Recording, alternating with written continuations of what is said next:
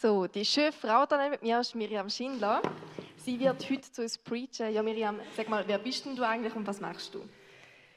Danke für das Kompliment. Ja, ich bin Miriam Schindler.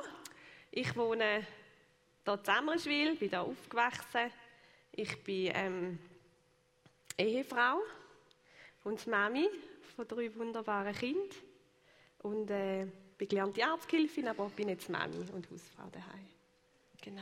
Ja, genau. Verrat uns doch mal, was ist dein Geheimtipp für werdende Mütter oder schon bestehende Mütter hier in dem Saal? Oh ja.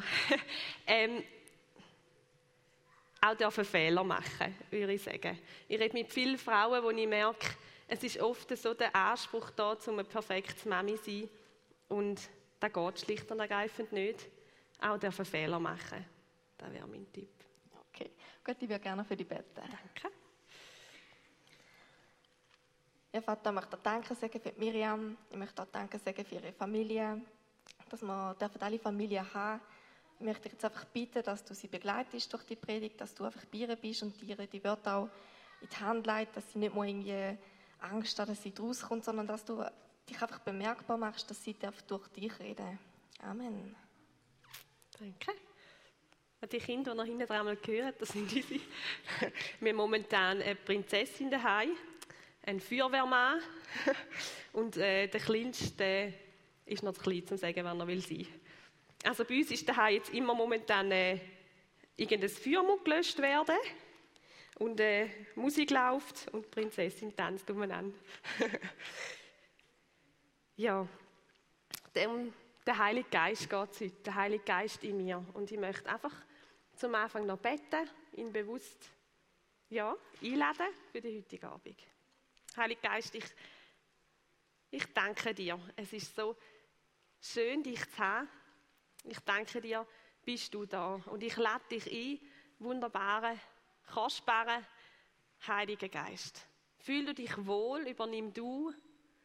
Ich bitte dich, dass du kommst und einfach Herzen berührst. Dass du Fülle bringst heute Abend. Du bist so herzlich willkommen. Es geht um dich. Stell du dich heute Abend uns persönlich vor. Amen. Genau.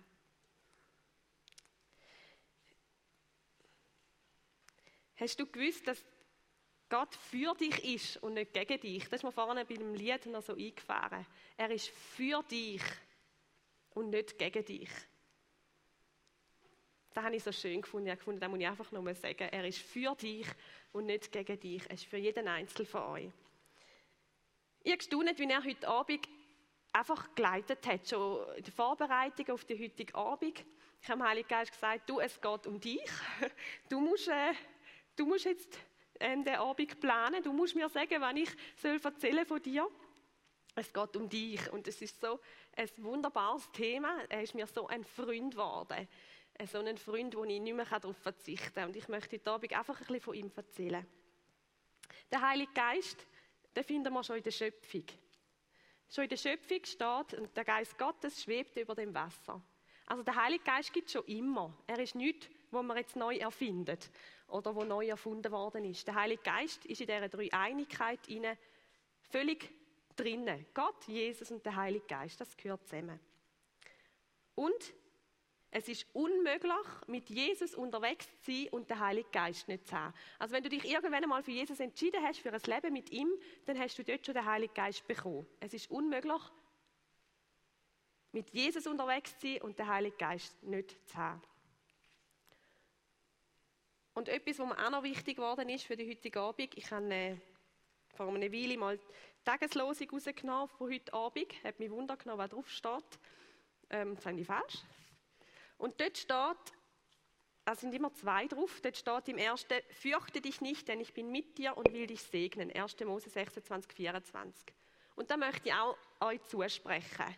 Da möchte ich uns allen zusprechen.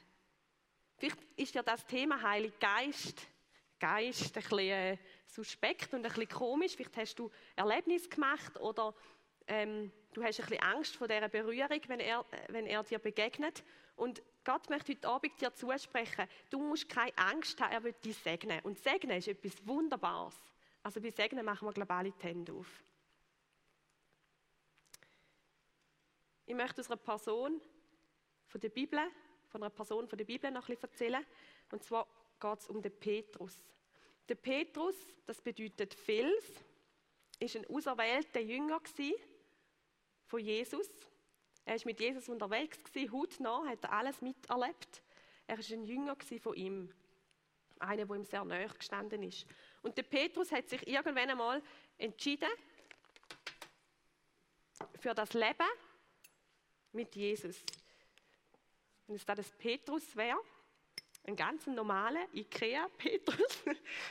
Und er hat sich entschieden für das Leben mit Jesus. Und da ist er erfüllt worden vom Heiligen Geist. Der Heilige Geist ist in sein Leben gekommen. Ist er erfüllt worden vom Heiligen Geist. Aber das Lässige an Petrus ist, er ist so ein menschlicher Petrus, so ein normaler. Er könnte sein wie du und ich. Ich behaupte, Petrus hat probiert, ein guter Jünger zu sein. Er hat sich Mühe gegeben, er hat sich angestrengt. Matthäus 14, 22 bis 23, wo er aufs Wasser gegangen ist, wo die Jünger im Bötli gehockt sind, Jesus ihnen entgegengekommen ist und er sagt, wenn du Gottes Sohn bist, dann sag mir, ich soll aufs Wasser gehen. Er geht aufs Wasser, macht den Schritt. Also wenn ich könnte aufs Wasser gehen, ich wäre stolz. Ich würde sagen, hey, die anderen hocken im Boot und ich bin auf dem Wasser. Hey, was bin ich für ein guter Jünger? Das ist jetzt meine Behauptung. Und dann kommt der Angst über und versagt. So eine menschliche Person, der Petrus, wo Jesus 3-mal verleugnet. Zuerst sagt er, ich gehe mit dir bis in den Tod, ich gehe mit dir, ich werde immer bei dir sein, ich werde dir nachfolgen. Und schlussendlich tut er ihn 3-mal verleugnen, sagt, Jesus, den kenne ich nicht, mit dem bin ich nicht unterwegs gewesen. 3-mal. Ein Petrus, der sich Mühe gibt, ein guter Jünger zu sein, der dran ist, immer wieder. Ich möchte euch ein bisschen zeigen mit ein bisschen Farbe, ich hebe es nachher gleich auf. Ein Petrus, der sich Mühe gibt, aufzufallen, rauszustechen aus diesen 12, der sich Mühe gibt. Oder ein Petrus, der vor Jesus ansteht bei der Verhaftung, sein Schwert zückt und einer von denen das Ohr abhackt. Ich glaube, er hat ein bisschen verfehlt. Wahrscheinlich hätte er noch mehr wollen, den Kopf verwischen. So ein menschlicher Petrus, unterwegs mit Jesus. Ein Petrus, wo du und ich könnte sein, der sich Mühe gibt, ein guter Jünger zu sein. Und dann passiert etwas im Leben von Petrus. Jesus stirbt am Kreuz, aufersteht, dann geht er in den Himmel. Und im Johannes 14, 16 bis 17 ist schon die Zusage, ich werde in den Himmel gehen, aber ich lasse euch nicht allein. Ich lasse euch nicht allein, ich werde euch jemanden schicken. Ich lasse euch nicht allein, der Heilige Geist wird kommen. Petrus hat wahrscheinlich gedacht, ja, keine Ahnung, von was du da redest, komm jetzt nicht ganz draus, so.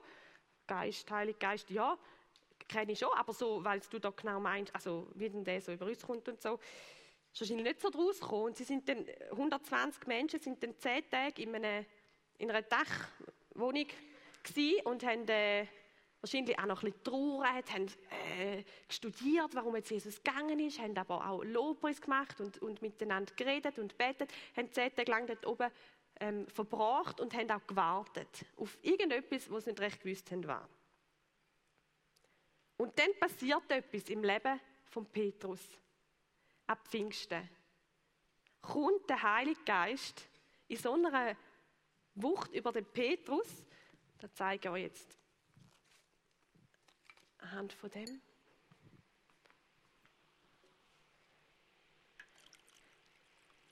Dass es überfließt. Ich habe es jetzt nicht zu fest, sonst ist der den ganzen, dann rutscht ein Band aus. Dass es überfließt. Der Petrus wird erfüllt mit dem Heiligen Geist. Und es steht in der Bibel, sie haben dann angefangen in Zungen reden, in anderen Sprachen, haben angefangen ein bisschen komisch zu sein. Sie haben Leute angezogen, Stellt vor, da löhlen so 120 umeinander. Irgendwie hat man das Gefühl, sind jetzt die betrunken oder was läuft jetzt mit denen, komisch. Und es kommen die Leute werden angezogen von diesen 120 Menschen, die es nicht recht rauskommen, was jetzt die da genau machen. Und dann, der Petrus, erfüllt vom Heiligen Geist, fährt an, eine Predigt zu halten. Und die 3000 Leute werden gerade auch noch erfüllt vom Heiligen Geist. Krass, oder? Der Petrus, der vorne sich immer Mühe gegeben hat, bereitet nicht einmal eine Predigt vor. Es steht, das ist nicht so, also dass er jetzt schon so viel predigt hat oder redet. Und dann erzählt er diesen 3000 Leuten und der Heilige Geist kommt. Da hätte er nicht aus sich raus können. Da hätte er noch so viel Anstrengung machen können. Und es passieren Wunder um Wunder. Kranke werden geheilt, Tote werden auferweckt. Wunder um Wunder um Wunder passieren. Die Fülle vom Heiligen Geist. Und ich glaube, der Petrus hat einen Frieden gefunden. Ohne Krampf und Kampf, einen Frieden. Und jetzt komme ich zum Tagesvers, der zweite Teil. Und zwar steht da, in der Apostelgeschichte 4,13. Sie sahen den Freimut des Petrus und Johannes und wunderten sich, denn sie merkten, dass sie ungelehrte und einfache Leute waren und wussten auch von ihnen, dass sie mit Jesus gewesen waren. Also dann kommen die 3000, ich weiss nicht, ob noch Pharisäer und Schriftgelehrte darunter waren, solche, die rausgekommen sind im Wort und verbunden sind und Bescheid gewusst haben. Ja, die haben die gesehen und haben gefunden, was läuft mit denen? Also die sind dann komisch. Die sind doch gar nicht gelehrt. Was erzählen die da? Und die sind doch noch mit Jesus unterwegs gewesen. Das geht sowieso gar nicht. Der komische Jesus, wo wir jetzt froh sind, dass er weg ist. Sie schauen die an und staunen. Ungelehrte. Was machen die da? Und der Petrus wandelt in diesen Früchten vom Geist, wo in dem Galater 22 steht, 5,22. Liebe, Freude, Friede, Geduld, Freundlichkeit, Güte, Treue, Bescheidenheit und Selbstbeherrschung. Können wir alles nicht aus uns. Aber der Petrus ist erfüllt worden mit dem Heiligen Geist und zumal sprudelt es über. Und jetzt der Blick von außen. Die Leute, die kommen und finden, das geht jetzt gar nicht. Der Petrus und der Johannes, Ungelehrte. Und ich möchte noch etwas zum religiösen Geist sagen. Ich glaube, der Teufel hat Angst gehabt vor dem Moment, wo der Petrus erfüllt worden ist und er die Begegnung hat mit dem Heiligen Geist. Er hat genau gewusst, wenn das passiert, dann kommt Leben rein. Dann kommt Leben rein und dann muss er Angst haben, oder? Der Teufel. Und er probiert immer wieder den religiösen Geist hineinzubringen. Ich merke das in meinem Leben und ich glaube allgemein. Er probiert immer wieder das hineinzubringen. Hey, leisten, musst etwas leisten, um genug wert zu sein. Oder Stolz, ich habe es jetzt geschafft, ich bin ein guter Christ. Oder Lieblosigkeit, 100%ig richtig oder falsch. Nicht mehr können stehen neben dem Petrus und denken, der Satz, der ist jetzt völlig schräg. Also der hätte ich jetzt anders gesagt. 100% falsch. Geht nicht. Lieblosigkeit. Oder aus Angst Opfer zu bringen. Aus Angst, ich muss Opfer bringen. Ich muss unbedingt Opfer bringen. Aber aus Angst. Ist Gehorsam nicht besser als Opfer? Ist Gehorsam nicht besser als Opfer? Was sind unsere Motive? Oder ein schuldig fühlen. Ich kann dem Standard von Gott nicht entsprechen. Ich schaffe es einfach nicht. Dabei probiere ich immer so gut zu beten und schöne Worte zusammen und Sätze zusammen zu fügen, wenn wir in einer Gruppe beten. Und ich gebe mir immer so Mühe, aber ich schaffe es einfach nicht. Wo ich den Heiligen Geist gefragt habe, was heute Abend dran ist, sind alles so Puzzleteile zusammengekommen. Und das eine war ein Vogelnest. Da habe ich gefunden, super, ein Vogelnest. Keine Ahnung, was ich mit einem Vogelnest anfangen soll. Habe dann sich überlegt, ich könnte ein grosses Vogelnest bauen und dann reinhocken. Ich habe keine Ahnung, wie ich das mache. Oder haben wir dann ein bisschen Gedanken gemacht, aber schlussendlich ist alles ein bisschen komisch rausgekommen. Und ja, mir hat der Heilige Geist gesagt, ich habe keine Ahnung, was ich machen soll. Kennt sicher das Tabu. Und ich habe mich dann so ein bisschen gefühlt wie in einem Tabuspiel. Haben dann immer wieder gesagt, ja, du musst mir ein bisschen erklären, was du willst und so. Und dann ist dann Willi nichts gekommen. Und das Vogelnest. Und irgendwann eine Taube. Ich fand, okay, Vogelnest, Taube, denke schon mal 2 Begriffe. Da muss ich noch ein bisschen herausfinden. Und dann bin ich im Internet ein bisschen schauen. Und ich habe herausgefunden, also wir wissen ja, eine Taube, also in der Bibel wird eine Taube oft mit dem Heiligen Geist verglichen. Der Heilige Geist wie eine Taube, so Gentleman-like und ein bisschen schreckhaft, er lässt sich schnell verscheuchen. Und wenn man ihn einlädt, dann kommt er gern. Und dann die Verbindung Taube und Vogelnest. Ich bin dann schauen im Internet und habe dann herausgefunden, dass eine Taube sich in einem sehr unperfekten Vogelnest wohlfühlt. Das habe ich so schön gefunden. Ich fand, okay, jetzt habe ich gewonnen beim Tabu, jetzt komme ich raus. Eine Taube fühlt sich wohl in einem unperfekten Vogelnest. Sie hat jetzt das ziemlich perfekt gemacht. Eine Taube, die sich wohlfühlt in einem unperfekten Vogelnest. Was möchte ich euch Gott damit sagen? Ich glaube, ich bin überzeugt, dass sich der Heilige Geist in deinem Leben wohlfühlt. Du musst nicht perfekt sein. Du musst dich nicht hinter irgendeiner Fassade verstecken, hinter einer religiösen, frommen, ich muss Leisten machen, tun, ich muss mithelfen, ich glaube, der Heilige Geist sehnt sich danach, dürfen in dein Leben kommen. Neu, wie beim Petrus. Neu in dein Leben hineinkommen. Aus einer Fülle raus. Und ich habe mal gesehen, ein Vogelnest, wo ein Stückchen Plastik drin hatte, Abfall. Und aus dem ist noch das Vogelnest gebaut worden, von dem Vogel. Also auch wenn auch ein bisschen Abfall drin ist in deinem Leben. Ich bin so froh, dass sich der Heilige Geist in meinem Leben wohlfühlt. Weil ich bin so unperfekt und habe so ein unperfektes Leben.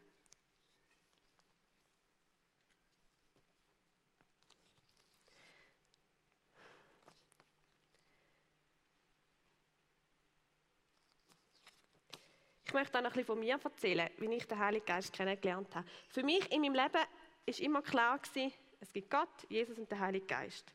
Aber ich habe gemerkt, ich stehe wie in einem Raum und vor mir steht Gott und Jesus und mit denen habe ich viel geredet. Gott, mein Vater, habe ich mich gut identifizieren, Jesus, der für mich am Kreuz gestorben ist, und der Heilige Geist ist wie hinter mir gestanden, den konnte ich nie recht einordnen. Und ich habe auch nicht wirklich mit ihm jetzt persönlich geredet. Es sind einfach Gott und Jesus wie vor mir gestanden. Und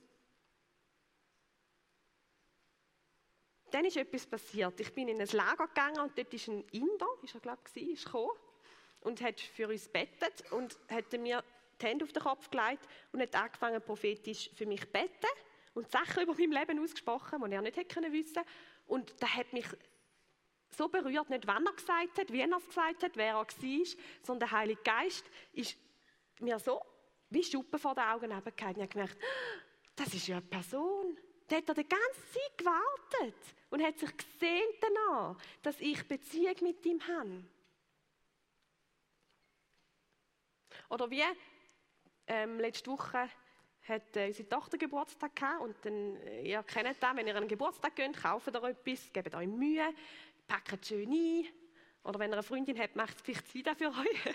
Packt schön ein und dann geht ihr an den Geburtstag, steht vor der Tür, freut euch, dieser Person das Geschenk zu geben, freut euch, wenn sie es auspackt und wenn es ihr gefällt. Wir gehen jetzt davon aus, dass es ihr gefällt. Und wie die Augen leuchten und die Person Freude hat. Und so habe ich mich gefühlt, wie wenn der Heilige Geist da steht und denkt, ich habe so ein grosses Geschenk und ich habe noch so viel mehr und ich hätte so gern, ich würde so gern dir das schenken, so gern. Römer 8, 14 bis 16. Der Heilige Geist ist nicht ein Geist von der Knechtschaft. Und das habe ich auch so erlebt. Er ist ein Geist von der Freiheit, 2. Korinther 3, 17. Vielleicht fühlst du dich irgendwo geknechtet. Verletzungen, Lügen, Sachen, die in deinem Leben hinein sind, wo du dich geknechtet fühlst, wo du dich abgedrückt fühlst. Der Heilige Geist ist ein Geist von der Freiheit. Wie wenn man in ein Körbchen steigt vom Ballon und davon fliegt. So habe ich mich gefühlt, als ich ihn kennengelernt habe. Mir ist so viel aufgegangen und bewusst geworden. Und zumal konnte ich schnaufen. Jakobus 4,5. Mit leidenschaftlichem Eifer sehnt sich der Heilige Geist nach dir, nach dir. Nach dir, nach dir, nach dir, nach dir, nach dir. Er sehnt sich so nach jedem Einzelnen von euch. Und ich wünsche mir, dass er heute Abend sein Parfümduft richtig verbreitet. Ich wünsche mir, dass er berührt, jeden Einzelnen von euch berührt. Wo der Heilige Geist ist, da fallen die Masken. Wo der Heilige Geist ist, der beste Tröster. Wo der Heilige Geist ist, da werden Verletzungen geheilt. Da kommt das Verliebtsein in ihn. Kennt ihr das? Verliebt in den Heiligen Geist. Es geht nicht um den Verstand abstellen. Es geht um Vertrauen. Vertrauen darauf, dass er euch will segnen, dass er es gut meint mit euch. Als ich mit meinem Sohn mal rausgegangen bin, ich habe ihn angezogen, wir sind raus, die Schuhe angelegt und auf dem Abendweg fragt er mal, Mami, wohin gehen wir überhaupt? Das habe ich so schön gefunden. Vertrauen. Er hat gewusst, sie meint schon gut. Ich gehe jetzt einfach mal mit. Und irgendwann kommt er mit Sinn, ja, wohin gehen wir überhaupt?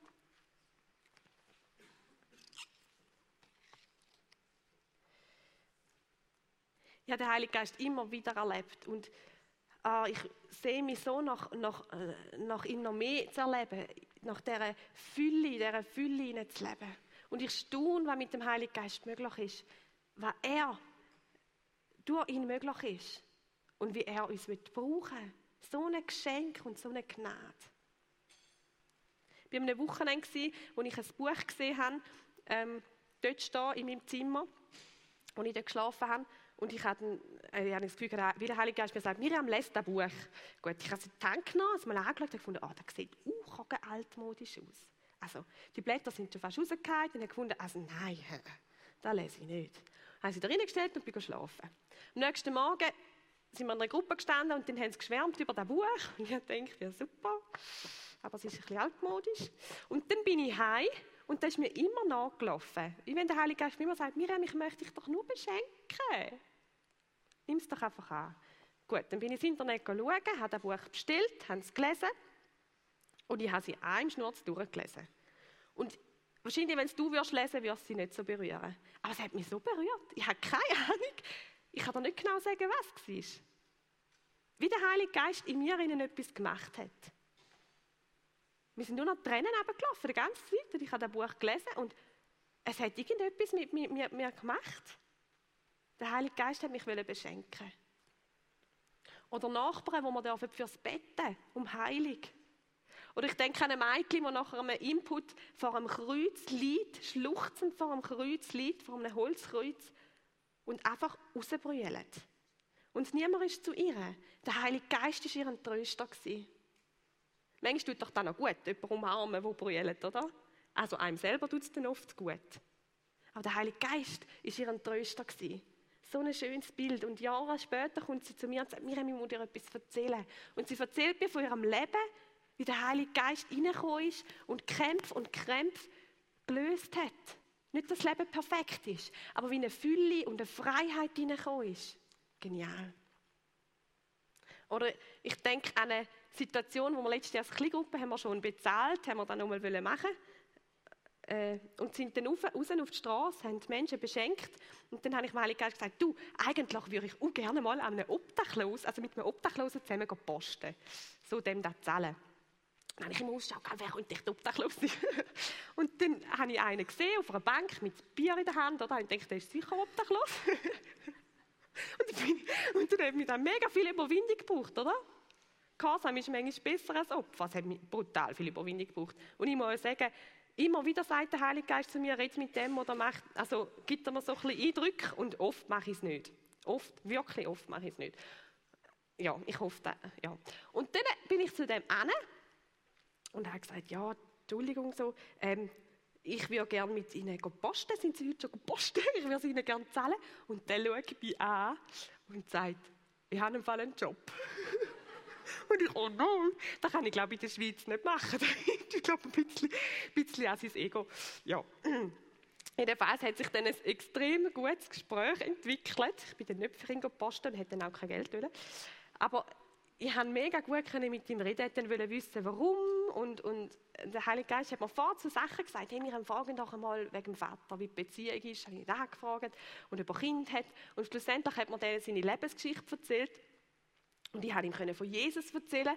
Und ich habe für ihn gebetet. Und ich habe gemerkt, ich bin die ganze Zeit angestarrt, als ich für ihn gebetet habe. Und dann schaut er mich so an und sagt, ui, da muss ich mir noch mal überlegen mit dem Jesus. Irgendetwas ist da dran, ja. Da muss ich mir noch mal überlegen, wirklich. So gut. So gut. Ich wäre nicht von mir aus zu dem hin. Sicher nicht. Aber wie Gott führt. Oder ich denke an meinen Mann, der letztens im Zug hineingehockt ist. Und der Heilige Geist hat gesagt, er soll den Mann, also einen Mann, der in meinem Abteil gehockt ist, fragen, über irgendetwas mit seiner Frau, glaube ich. Und dann ist er dann dem nach, der ist dann schon ausgestiegen, ist dem nach und hat dann mit dieser Frau, also nein, gefragt, ja, ist etwas mit ihrer Frau? Und dann hat er gesagt, nein. Aber mit meiner Tochter oder mit meinem Sohn, mit dem Kind irgendwie. Und dann hätte ich ja für den beten. Und er hat gefragt, ja, wieso weißt du das? Was ist denn mit dir, wieso weißt du das? Mega cool. Werdet wie Kind. Hey, wir machen Fehler. Manchmal geben wir einem zu verstehen, sehe ich aus wie obdachlos, aber ist es nicht. Oder wir sagen einem, du hast etwas mit deiner Frau und es ist gar nicht mit seiner Frau. Aber wir dürfen da Fehler machen. Und Kinder sind manchmal so unbeschwert. Unsere zwei Grossen, wenn die auf dem Spielplatz sind, dann haben sie jetzt angefangen, wenn es schaukelt, dann rufen sie einmal, Jesus, Jesus. Egal wie viele Leute da rum sind, Jesus, komm doch wieder da oben. Und meine Tochter hat dann angefangen zu rufen, Jesus, ja, Jesus ist ja gestorben und dann ist Jesus wieder. Und ich denke, okay, so einfach ist es und alle vom Spielplatz wissen Bescheid. Ja, so Sachen staune ich und so kann ich so lernen von den Kindern. Es ist so einfach. Und jeder von euch gehört der Heilige Geist. Es ist so einfach. Die Bandkasse ist wieder auf die Bühne gekommen. Und ich möchte euch einfach ermutigen heute Abend. Ich hoffe, dass du jetzt nicht denkst, oh, ich muss auch, oh, und dann muss ich alles auch. Und in den Krampf wieder reinkommst, sondern ich wünsche mir einfach, dass eine Ruhe, eine Freude, ein Frieden, die Früchte vom Heiligen Geist heute Abend dürfen ausgestreut werden über euch. Dass der Heilige Geist euch begegnen darf. Und ihr habt die Möglichkeit, es werden nachher die vom Seelsorgeteam ein bisschen verstreut da auf der Seite und hinten dran ein bisschen stehen. Ihr habt die Möglichkeit, zu ihnen zu gehen. Wenn du merkst, dass du irgendwo noch so unter einer Knechtschaft stehst oder irgendetwas, wo du Jesus möchtest hingeben, ihm möchtest vor das Kreuz legen, wie das Mädchen, das vor dem Kreuz brüllt hat. Oder wenn du merkst, dass du irgendwo Heilung brauchst. Oder wenn du merkst, dass du wie von außen schaust und gefangen bist in dem religiösen Geist hinein, gefangen bist in dem Krampf hinein und dich sehnst nach dieser Freiheit. Oder wenn du dein Leben Jesus heute Abend möchtest geben, sag dir, das ist die beste Entscheidung. Allerbeste, die du kannst machen, je in deinem Leben. Die Entscheidung, mit Jesus zu gehen.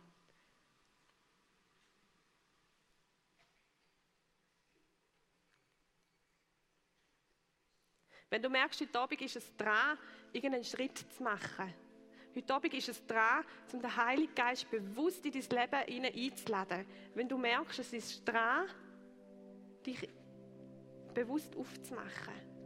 Auf die Suche nach dem Jesus.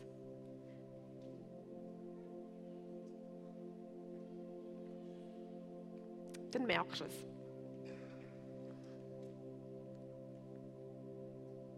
Und Heiliger Geist, ich bitte dich jetzt einfach, dass du kommst und dich ausbreitest über uns, dass du kommst mit dieser Fülle, mit dieser Freude, mit dem Frieden, mit dieser Gewissheit, es ist gut, es langt, wir sind in dir inne und du meinst es so gut mit jedem Einzelnen.